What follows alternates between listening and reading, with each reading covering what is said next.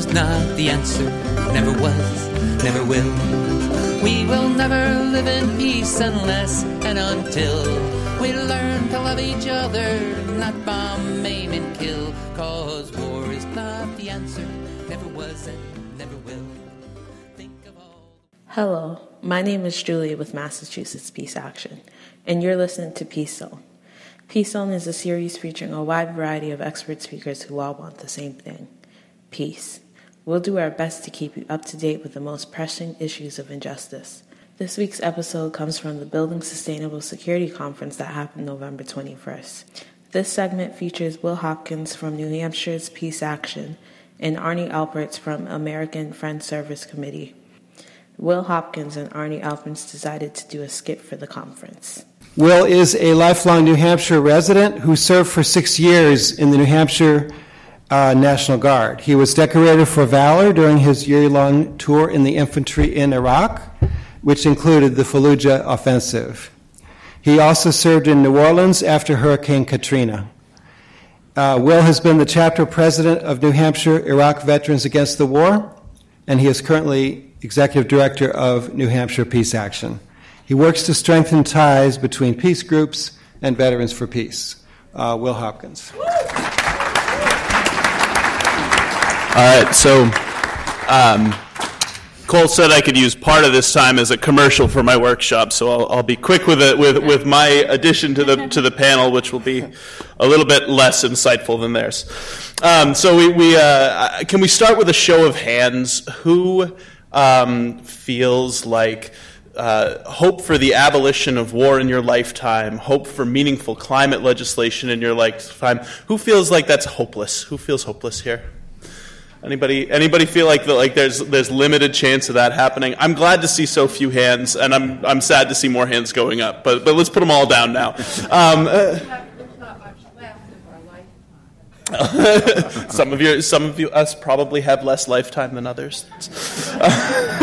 So we don't know which ones they are. So we live in a world that's functioning on a model of global infinite growth capitalism. Political candidates consistently talk to us about how we stimulate economic growth. It depends on ever-expanding markets and the social prevalence of fear of the other, the belief in patriarchy, white supremacy, the demonization and blaming of those who do not have financial means, classism, is critical to maintaining this system of infinite growth global capitalism. Governments, not just our government that's run by, you get the top 50% of political donations in the federal budget being given by about 200 individuals and corporations. So you can't be taken seriously for political office if you don't have the backs of those Pentagon contractors, those bankers, those fossil fuel companies. And this isn't a problem that's limited to the United States. It's a global issue where governments are doing the bidding of those who have the financial means to get there. Increasingly, though, throughout humanity, the pretext of democracy and rule by the people, and the reality that on some level, at least, government is, needs the consent of the governed to function, is leading to an increased leaning on propaganda as the only tool to keep this system in place. Well, not the only tool, but as a main tool of keeping that system in the place. Here in the U.S., we obviously have the largest and most powerful military that humanity's ever known. We're spending more than 3 times what any other country is. This is a system that has an imperial system that has bases in over 100 countries around the world. And essentially, in classical military terms, can crush anything else out there. That group essentially is acting as and I'm going to use a term from the workshop I went to this morning, as the guardian of global capitalism, making sure that this infinite growth model can continue to thrive. Fossil fuels are critical to every step of that process. They fuel the transportation. Plastics are key to the markets. It's something that it can't function without fossil fuels, but it also can't function without racism. It can't function without patriarchy and sexism. It can't function without classism, thinking that some people are worth less than you and have less rights to water, freedom, housing.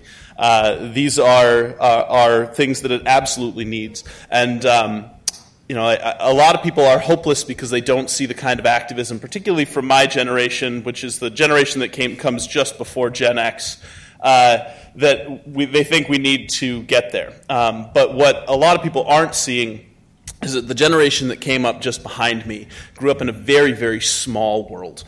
These are people who grew up teleconferencing and instant messaging with people in Iran, in Iraq, all over the world. They've always had the internet and the ability to communicate and humanize everybody else.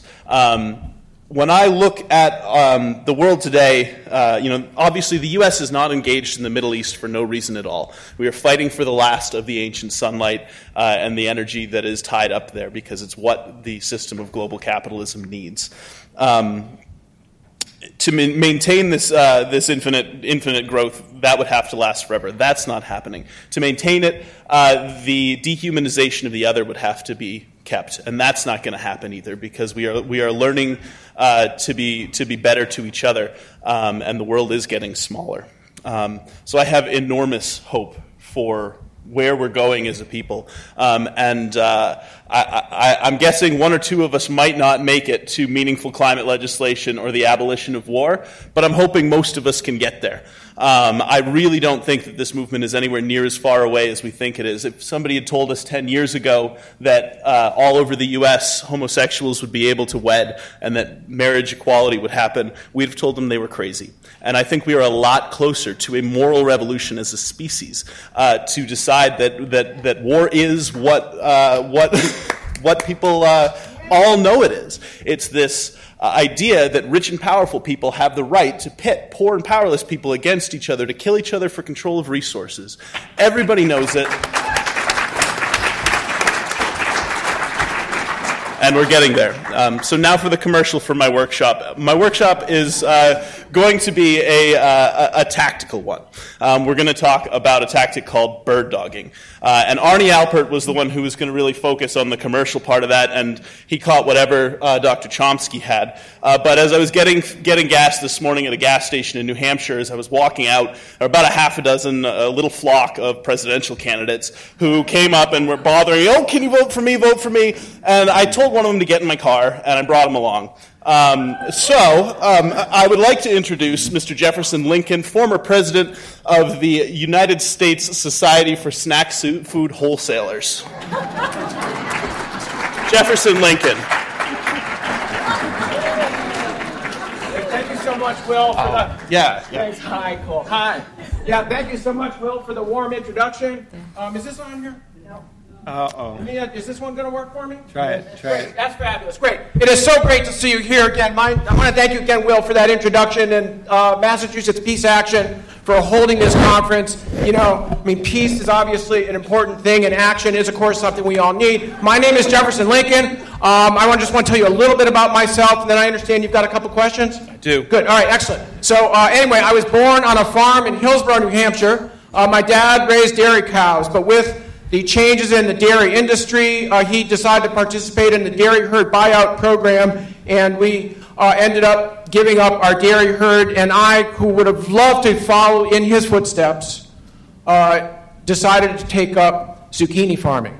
So I started a zucchini farm on our land in Hillsborough. It was great because we were close to the land, we created jobs, we built prosperity, we paid our taxes, we paid decent wages to the farm workers, we obeyed the laws. And our business was successful. It took off. But I decided I wanted to do more.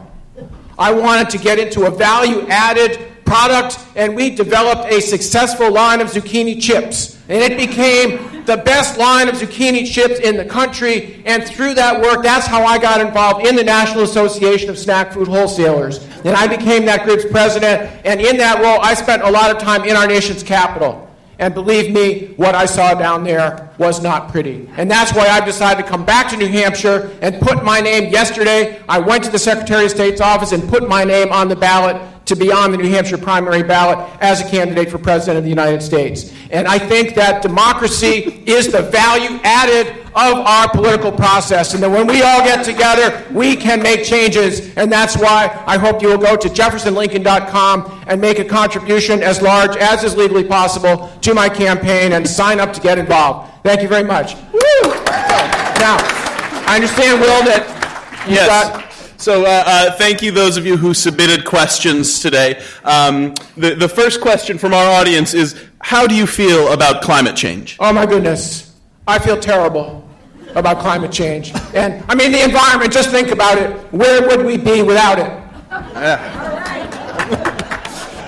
The second audience member question is, do you support or oppose Section 1022 of the NDAA, which creates the Sea-Based Nuclear Deterrence Fund?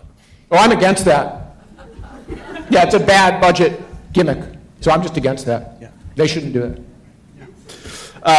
Since single-payer health care insurance programs are more cost-effective to deliver, do you support a Medicare for all approach? Whoa, that is a good question. I've heard a lot of people talking about that, and I've heard people saying that comparing Medicare for all or comparing the Canadian healthcare system to Obamacare is like comparing apples and oranges. And I have to say, my friends, I do not understand what is the problem with comparing apples and oranges. We can do that! Apples are red, oranges are orange. So we can do this. Thank you. All right, so JeffersonLincoln.com, please come. Am I going to be able to come to a workshop later on today? Yes. Excellent. So, and I don't know what room it is, but I'm sure you'll find out about it, and you'll be able to hear more about my candidacy. And I believe that another candidate, Ace Annapolis, is going to be there too. So, be great to meet you all. Thank you very much. Thank you, Will Hopkins and Arnie Alpert, for featuring in the last segment of Building Sustainable Security. For more information about upcoming events, visit www.masspeaceaction.org. Thanks for listening and have a great rest of your day.